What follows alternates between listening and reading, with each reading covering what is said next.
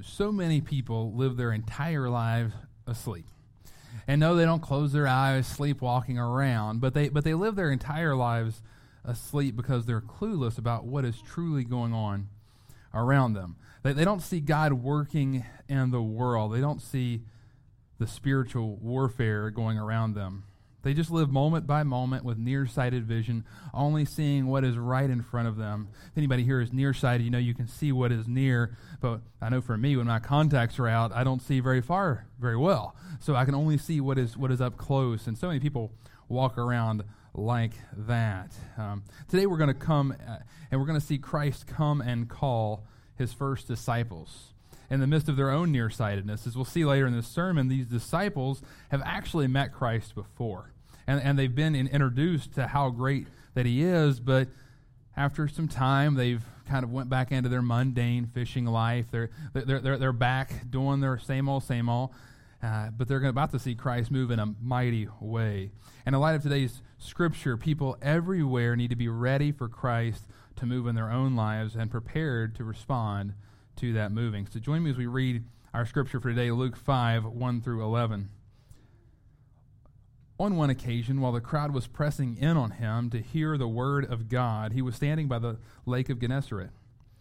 And he saw two boats by the lake, but the fishermen had gone out of them and were washing their nets. Getting into one of the boats, which was Simon's, he asked him to put out a little from the land, and he sat down and taught the people from the boat. And when he had finished speaking, he said to Simon, "Put out into the deep and let down your nets for a catch." And Simon answered, "Master, we toiled all night and took nothing. But at your word, I will let down the nets." And when they had done this, they enclosed a large number of fish, and their nets were breaking. They signaled to their partners in the other boat to come and help them, and they came and filled both of the boats so that they began to sink. But when Simon Peter saw it, he fell down at Jesus' knees, saying, "Depart from me, for I am a sinful man, O Lord." For he and all who were with him were astonished at the catch of fish that they had taken. And so also were James and John, the son of Zebedee, who were partners with Simon. And Jesus said to Simon, "Do not be afraid. From now on you will be catching men." And when they had brought their boats to land, they left everything and followed him. Let us pray. Heavenly Father, thank you so much for your word. Thank you that we get to study it. Lord, this has been such a joy to go to work through Luke. This is our 14th week going through the Gospel of Luke, and we're entering chapter 5, and we're getting to the public ministry of Jesus, as we've mentioned before, and we're going to see him call his first disciples to full-time discipleship, following him. Lord, open up our hearts and minds to see the call of Christ on our own lives. Some of us here haven't actually been saved, and so we're not going to get any other charges from Christ, but until we respond to his drawing. And I pray that that you are drawing souls to yourself today. If anyone here does not know you as their Lord and Savior, I pray that you reveal salvation to them, that you draw them to yourself, and they respond humbly. Lord, for those of us who are believers, may this be a time of going all in. May this be a time of us learning more about what it's like to follow you completely. Lord, we love you, we praise you, and thank you, and be with our service today. Amen. Today we're going to discuss 3 ways that we need to be ready for Christ to move, and the first is you need to be ready for Christ to come. You need to be ready for Christ to come. I'm going to reread verse 1. On one occasion, while the crowd was pressing in on him to hear the word of God, he was standing by the lake of Gennesaret. So the crowd is pressing in on Christ. They're listening to every single word, and we see here, because he's speaking the word of God, he is God made flesh. So the words he is speaking, I mean, it's amazing. Like, we read the word of God. They heard God preaching the word. Can you imagine how amazing that was? We've already seen Luke allude to the fact that his teaching carried authority, and we saw Mark in Mark 1:22 say, it was mentioned last week, and they were astonished at his teaching, for he taught them as one who had authority and not as the scribes. And they were used to the religious leaders teaching their own ideas, but Jesus' words came with authority, the authority of God. You see this next map here, we're going to see that Jesus has moved from Capernaum to Gennesaret. The Lake of Gennesaret was actually a shore on the Sea of Galilee. It wasn't kind of a lake as we think of a lake. It was just called that, but it was really a shoreline. And you can see it's actually not too far as you see the mileage down here, only a few miles south. I guess we're looking at southwest of Capernaum. If you remember that we ended our last account that Jesus saying he had to go out and he needed to preach the gospel to everyone, to kind of move out in that area, everyone in that area. So it must also be noted that Jesus has done what before this? We saw that Jesus preached in where? Synagogues. So he was known to preach in synagogues, but this is the first account we have in this gospel of him open air preaching. Now he's just out. He's out just preaching on the shoreline, and eventually we're going to see him preaching in a boat on the shoreline. So let's go ahead and move into verses 2 and 3. And he saw 2 boats by the lake, but the fishermen had gone out of them and were washing their nets. Getting into one of the boats, which was Simon's, he asked him to put out a little from the land, and he sat down and taught the people from the boat. So Jesus sees this crowd, and we see those words pressing in on him. They're getting closer and closer. They hear the words of God, and they just want to hear more, and they want to hear more. And can you imagine Jesus? He's on the shoreline. He's scooting back. He's like, the water's right there. I mean, he's going to be put in the water for in a little while with all these people pressing in. And so Jesus sees the boats. Obviously, he sovereignly knew all this was going to happen anyway. And he sees these boats by the lake with the men washing their nets. And he asks them to put out. And first we need to see the humility of these men who had been fishing all night. So they've got to be exhausted. They've got to be tired.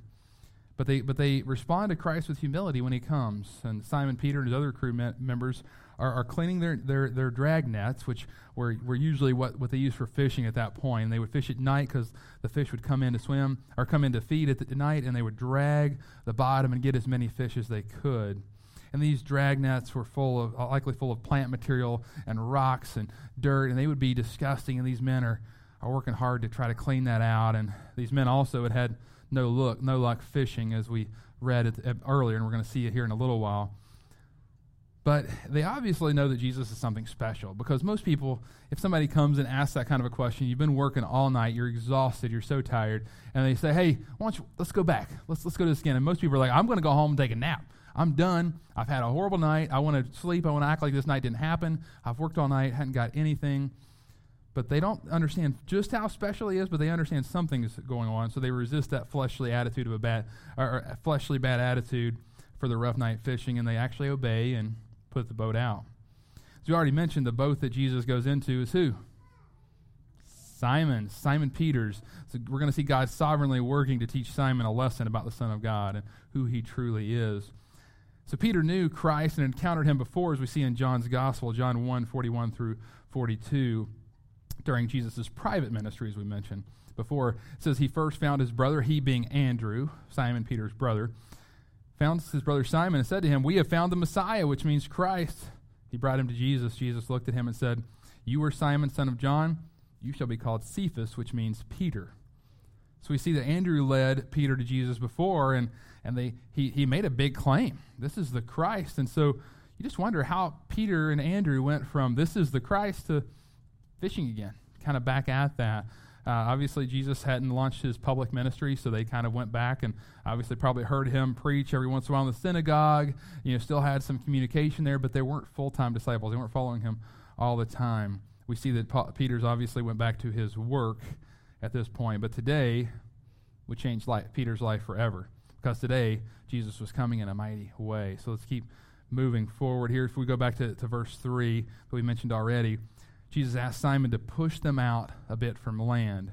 And that way it'd give him some way so he didn't end up swimming while he was preaching. It also gave him some better acoustics when you're kind of preaching from that side. And can you imagine that Christ is standing and eventually sitting in the boat as he teaches? As we talked about, like that was kind of a Jewish rabbi way of doing it. They would stand for reading the word, and then they would sit and kind of have a more conversational teaching. And people are hanging on his words. And then we leave off in verse 3 with this imagery of Jesus preaching here. I love the late Bible teacher J. Vernon McGee. He was hilarious in some of his stuff. And I love what he said here. He said, every pulpit is a fishing boat, a place to give out the word of God and attempt to catch fish. And this is how Christ is using the boat right now. He's not using it as an actual fishing boat. He's using it as a people fishing boat. He is putting the word of God out so that they may come to a saving knowledge of him. And I pray that our pulpit here is always used as a fishing boat, as a fishing place for men, women, and children. And I pray that we're always ready for Christ to come and show up in a mighty way and save souls here and change lives. And I pray that we are a church that is even not just in this pulpit, but a church as a whole that is out there fishing for men and women and children for the glory of God and for the gospel. Next we see, number 2, you need to be ready for Christ to charge. We're going to be in verses 4 through 7, but we'll start with 4 and 5. So you need to be ready for Christ to charge. Moving on to 4. When he finished speaking, he said to Simon, "Put out into the deep and let down your nets for a catch." And Simon answered, "Master, we toiled all night and took nothing, but at your word I will let down your nets." So after Christ has preached the very words of God to the crowd, and the crowd eventually starts to dissipate, he looks and he does something that seems very ridiculous at first glance. Jesus starts to meddle into an area that Simon Peter was an expert. So Simon Peter, his brother Andrew, this is a family business. We're going to see James and John, who are also partners with them. They were born to fish. This was their livelihood. This is what they did really well. And it was one thing for Jesus to teach them about theology and righteousness and things about God. Okay, you got that. You're a rabbi. You're the master. You're the teacher. But for Peter to accept fishing advice from Jesus, who was a carpenter, that was just stepping above the line. And so you can just see Peter, just the tension there as he answers, and he's respectful. He knows that Jesus is something big. He's seen some things. He's heard some things. He knows that Jesus is more than just a normal rabbi somewhat, but he still kind of calls him that. Your rabbi, your teacher, your master, as we see. But and Peter just saw his mother-in-law healed by Jesus, so he knows there's some power there. But still, a carpenter, you can't tell me how to fish. You're a carpenter. What's going on there? And all fishermen knew that if they fish on the Sea of Galilee, that daytime was a horrible time to fish with a dragnet. So you're in a deeper water and you're trying to drag using a dragnet in the middle of the lake. They would come a lot more inland. That would have been a better place to fish. Again, as we talked about before, you fish at night because that's when the fish come in to feed. And obviously, you got to think that Peter's wanting to look at Jesus and say, the fishing here has really stunk it up. We've been doing this all night. Why are we going to waste our time? They just cleaned these drag nets. We talked about how it had plant material and rocks. And, could you imagine you just finished or you're almost finished cleaning what you're already frustrated and you've cleaned these things and then you're like, somebody asked you to go back out and throw them back out again. It's man, I just finished cleaning these things and we got nothing, and I fish at the best time of day. I know fishing, Jesus. Don't tell me to put my net down right now. I know. Do you all ever get like that in your life? Where Jesus calls you to do something that you know is not going to work. You're like, no, Jesus. No. I know I've disciplined my child that way and it doesn't work. But you just the Holy Spirit's telling you need to do that. You need to have your kid do that right now. I've tried that. I've tried this. I've tried everything. There's nothing that's going to work. Or it's at your work and your boss asks you to do something and you can't do it. You've tried to do that so many times. And you're like, Jesus, and then you're just getting that thing you're supposed to follow what your boss is telling you. You're getting that thing, okay. But Jesus, I can't do that. I can't speak out in public. I can't prepare a presentation. I can't use PowerPoint. I'm not a computer literate. I can't do this. I can't do that. Whatever it is, and you just tell Jesus what you can and can't do, and you let him know. And Peter is fighting that. You can tell he's just fighting that in his heart right now, and you can kind of see by his little complaint when he starts off, Master, we've toiled all night and got nothing. You can just see him being like, "Are you?" But you also see his humility, and we see the humility finally when he responds with humility, and you can tell he's fighting it.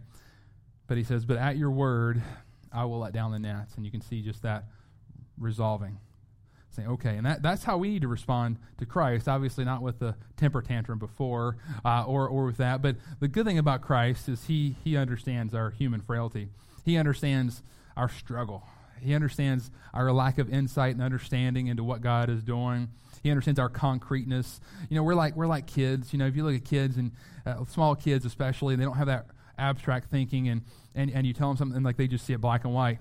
There's no gray, there's no black, white. Just I couldn't do this yesterday, so I can't do it today.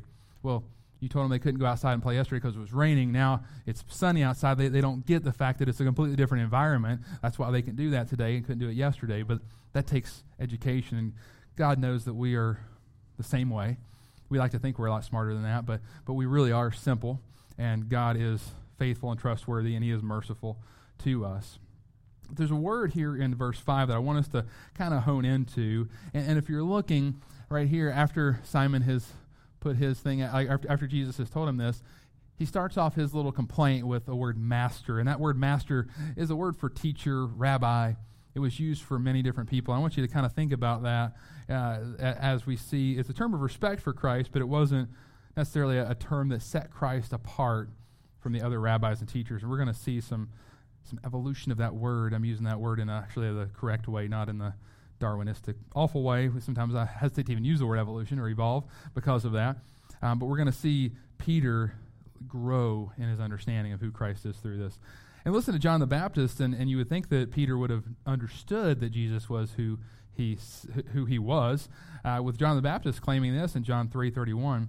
He who comes from above is above all. Right, above all. He who is of the earth belongs to the earth and speaks an earthly way. He who comes from heaven is above all. And John the Baptist is speaking of Jesus Christ here. He is above all. He's above all of the earthly teachers that are out there. There's no one higher than Christ, and Simon Peter's about to see, not just hear about this truth from John the Baptist and others, he's going to see it indeed right in front of him. So let's move on to verse 6 and 7. And when they had done this, that's when they had put their nets out, they enclosed a large number of fish, and their nets were breaking. They signaled to their partners in the other boat to come and help them, and they came and filled both the boats, so they began to sink. So the seemingly ridiculous charge, fish in the middle of the day, fish in a place where drag nets shouldn't work, fish at a time of day that's just awful, and you've already had horrible things. Now we see this miraculous catch. And, we have to realize this is miraculous. Like, this is not just picking the right spot. This isn't Jesus. You'll see pastors, false teachers, I'll say, try to explain away every miracle that Jesus did by saying, well, there was probably just a school of fish going that, and he just saw them, and he did this. It's like, no, this is miraculous. This is way beyond the best catch. Imagine the best catch of fish you could ever have. You're going to see these guys, they've been fishing their entire lives, and this catch is so crazy that they're like, we've never seen anything like it. And we're going to see, it makes both the boats sink. I mean, how many fish does that take? So this is a true miracle that Jesus has just done. And there's so many fish caught up in the nets that Peter and probably Andrew and his other crew has to yell at the other boat, hey, get out here, because we saw he just got in Simon Peter's boat. They're the ones out there. The other guys are still just hanging out. They're like, you got to get out here and help us. We're sinking. We're going to drown. All of our nets are going to break.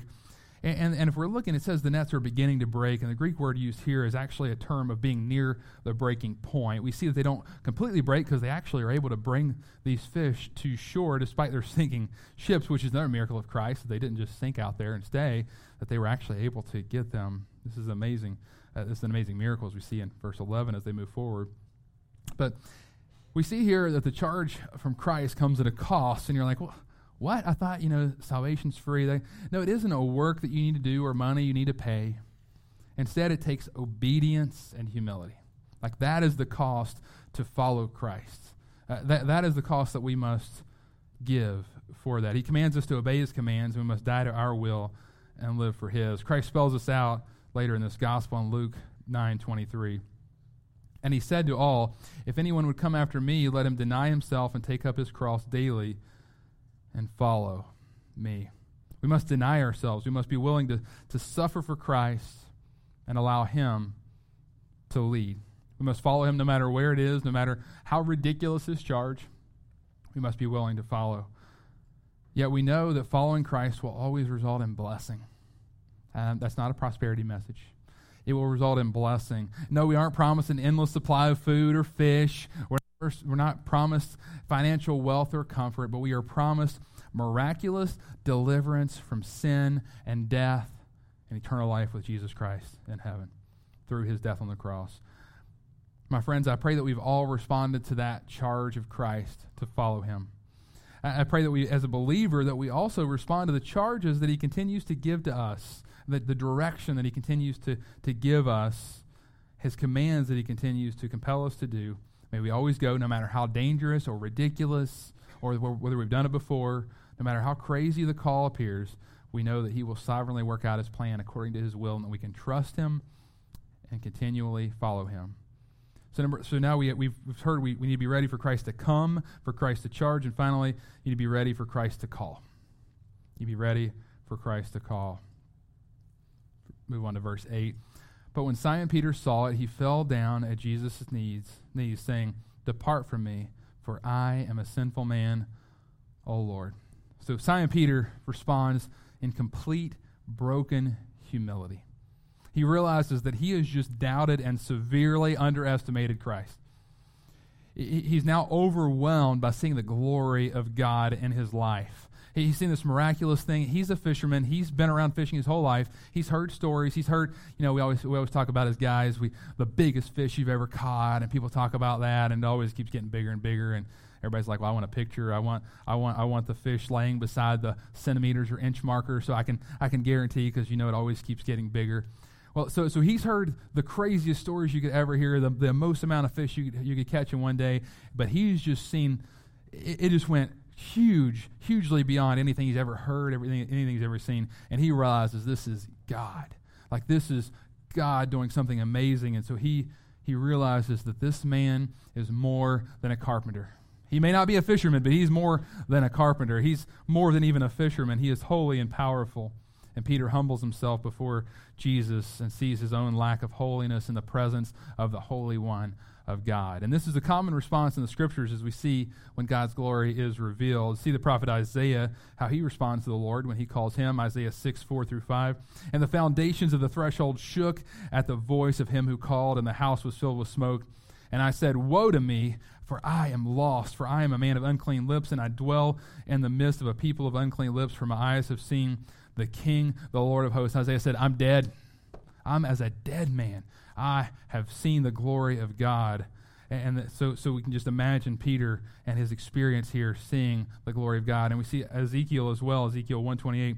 "Like the appearance of the bow that is in the cloud on the day of rain, so was the appearance of the brightness all around. Such was the appearance of the likeness of the glory of God. And when I saw it, I fell on my face, and I heard the voice of one speaking." When man sees the glory of God, he cannot help but fall down in reverence. And that's what we see Peter do here. He falls to the ground, falls at Jesus' knees. Note that Luke references Simon's name here being Peter. So we see Simon Peter.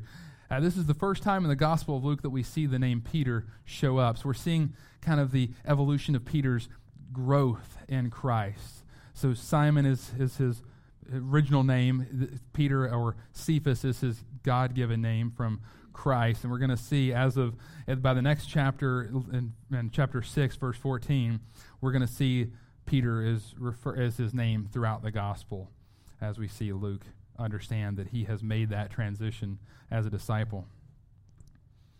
One other thing to note about verse 8 is the final word we see. What is that final word? I am a sinful man, O Lord. What was it that we saw Simon Peter call Jesus in verse 5? Master. So master was the term for teacher, for rabbi. It was a term of endearment, a term of respect. But Lord is a completely different term here. And they did use Lord every once in a while in a respectful way. Masters sometimes with servants. But you didn't fall down on your knees or fall down on your face in front of somebody and say, "Oh Lord," unless it was God. And we see Peter, he may not fully understand the correct theology of Christ. He may not fully understand exactly who Christ is, but he understands that Christ is Lord, that something is different about this guy, that this is the chosen one of God. And he may not understand the Trinity and all of its intricacies. He may not understand all the theology that he will learn as he moves forward. But we know that Peter is the first person in this gospel to address Jesus as the Lord. We're not told just how deeply he knows, but we know that he would gain more and more understanding of just who Christ is. But one thing that we do see is a right response to the glory of God. One must see that God is holy and that we are wicked, that we are sinful, and only then, by our humility and acknowledgement of who we are, can we truly be saved. And Peter recognizes that. We should always maintain this reverence of God even after we are saved, though. We should always realize how holy and great that God is. Not that we need to fear God, but we should be reverential with God because he is amazingly holy.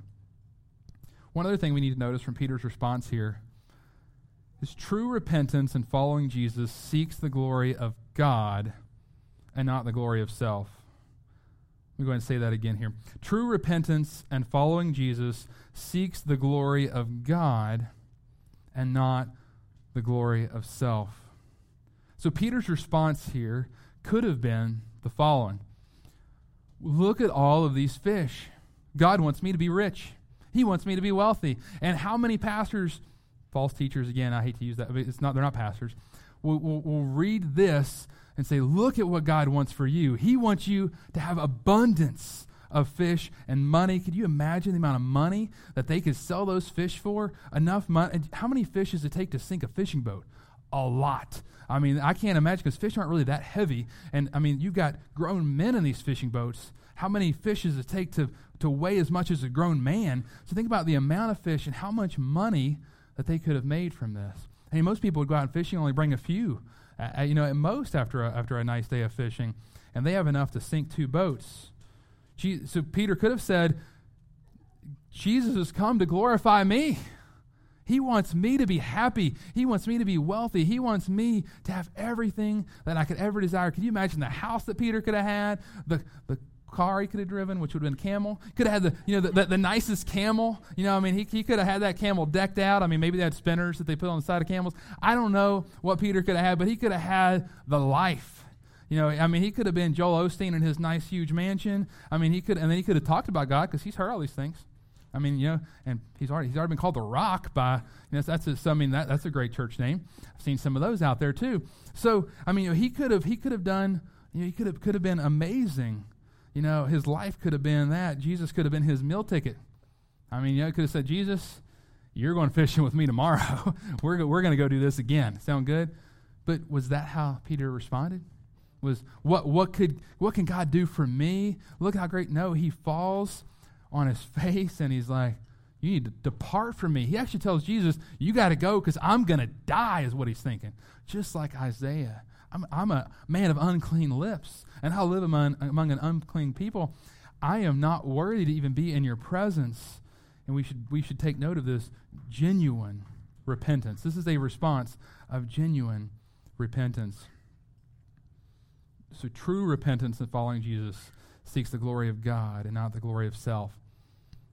If we really want to be truly saved, our glory is not for ourselves. The glory is for God, and it is all about how great that he is. Let's move on to verses 9 and 10. For he and all who were with him were astonished at the catch of fish that they had taken. And so also were James and John, sons of Zebedee, who were partners with Simon. And Jesus said to Simon, do not be afraid. From now on you will be catching men. Next, we are introduced to the response of the crew around, and even the other boat. So 2 such men are called by Christ to be disciples as well here, James and John, the sons of Zebedee, who become a part of the inner circle of Jesus' disciples. These 3 men would see amazing things. Andrew is not mentioned here in this scene, but the plural use of crew does lend to him likely being there and maybe even being called. Yet Luke focuses in on these 3 disciples who make up the inner circle.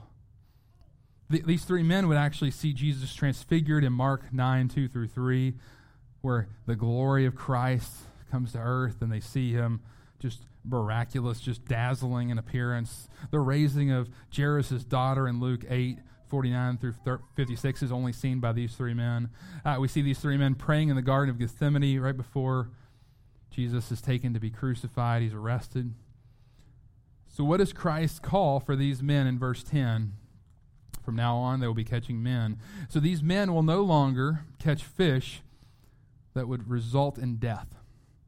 Instead, they will catch people in order to bring them life.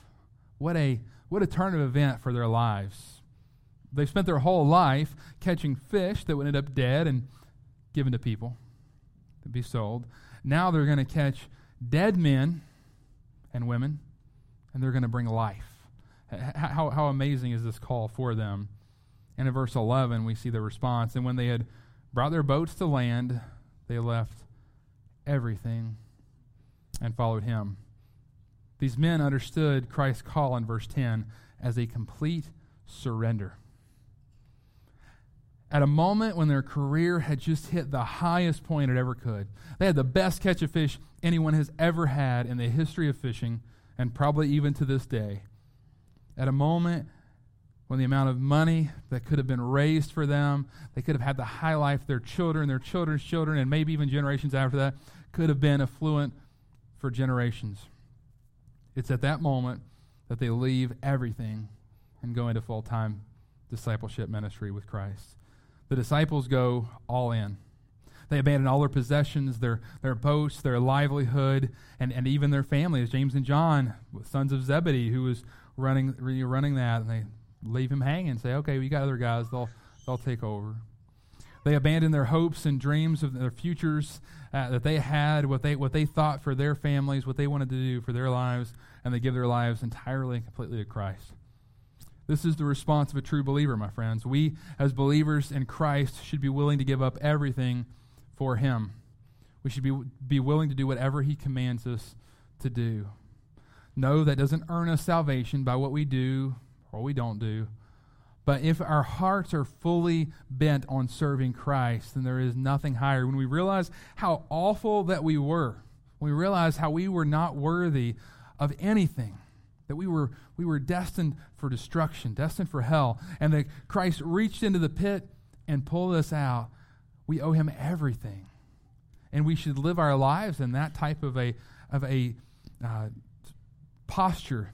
We should live our lives with that type of thankfulness if we truly understand what we've been saved from and who he is. No matter what is charged and call for our lives, we must go all in. There's no room in the Christian life for nominal Christians. Nominal Christian is really an oxymoron, because we who are Christians are holy, set apart. We're chosen, dearly beloved. And we need to follow Christ and see that he is greater than any worldly accolade or goal, any comfort. And as true believers, may we do so in spirit and truth. So today's message has been an amazing account about a crazy miracle that Christ did with these fish. Jesus Christ has come, he has charged, and he has called, as we've seen so far. But my friends, this truth is still just as true today. He has come to charge and call us as well. The first charge is to follow him in faith. And if you haven't put your faith and trust in Jesus Christ as Lord and Savior, I pray that you do that today. He is the one who came and lived a sinless life, fully God, fully man, died on the cross for our sins some 2,000 years ago, raised from the dead, and now is at the right hand of the Father. And you won't hear any other calls from Christ, any other charges from Christ, unless you have fully given your life to Christ. I pray that you test your heart that you have done so. If you are, we know in Ephesians 2:10 that he has created good works for you to walk in them. Not for your own glory, but for his. He has things for you to do. He has jobs for you to do. He has places for you to go. He has people for you to minister to. And he's created all of those. You just need to walk in them. And by walking in them, we walk in obedience, not because we can do anything, because he's done it all for us. He's prepared the gospel conversations. When you go to share the gospel with somebody, he has prepared their hearts. He's prepared where you're going to be at that time through his sovereignty. How amazing is that? So my charge for you today is first off to make sure that you've accepted that free gift of salvation. But I also pray for us who are believers that he's not done with us once he has saved us. That is only when it really truly begins, and that's when the charges start to get a little harder. You know, it's one thing to give up, sin for the sinless. And it's one thing to give up death for life. I mean, it's pretty easy for me to think about hell and heaven and say, I would like to go to heaven. Yeah, I'll take heaven. That sounds great. It's pretty easy for me to do that, and there are some difficulties with giving your life to Christ, knowing the costs, as we've talked about before. But as we are a believer, he has so much more for us to do, so much more he wants to do in us at that point. And so I want us to take a few moments as we close to consider what he might be calling and charging each of us to do today. Is he charging you to leave something behind, like these men here? Maybe it's not even sinful, but he called them to leave behind fishing. They were to follow him in full-time ministry, and they had to leave that behind. Maybe it is sinful, and you need to leave something in your life behind and get rid of it because it is hindering your relationship with Christ? Is he encouraging you to step up in Christian leadership in your family or at the workplace or in the church? Is he calling you to teach or preach? Is he calling you to develop into a church planner? We're going to send you out in a few years. Is he calling you to be a pastor? Is he calling you to serve internationally as a missionary? Maybe your calling might not seem that big to you. You're like, well, it's just a smaller calling, Maybe it's a calling to serve behind the scenes in ministry. Jesus sees all of that, and he sees every calling as just as big as the other. Maybe he's calling you to be a stay-at-home mom where nobody sees how hard you work. All that's behind the scenes as you disciple your children. Is he calling you to something I haven't even mentioned? There's just something that back in the back of your brain, back of your head. Yeah, I've been feeling that push to do this. I know I'm supposed to, but I don't want to. I don't think I can. Whatever that is, I'm not prepared for it, But he's revealing something in your heart that he has prepared for you to do. My friends, may we end this service with just a quiet meditation. I'm going to have Adam play for a little bit. And I want us to individually, even corporately, think about our church as we close. I want us to open up our hearts and minds to be willing to follow whatever Christ commands. And as it says up here, be willing to leave whatever you need to leave behind in order to go forward wherever he calls you to go. Be willing to leave whatever you need to leave behind in order to go forward wherever he calls you to go. That's really tough. It's comfortable to know what we do already, how our lives are already set up. And sometimes leaving something behind to move forward hurts a lot. Sometimes it's leaving family to go internationally. Sometimes it's leaving a job to go out on a limb and serve Christ in a different way.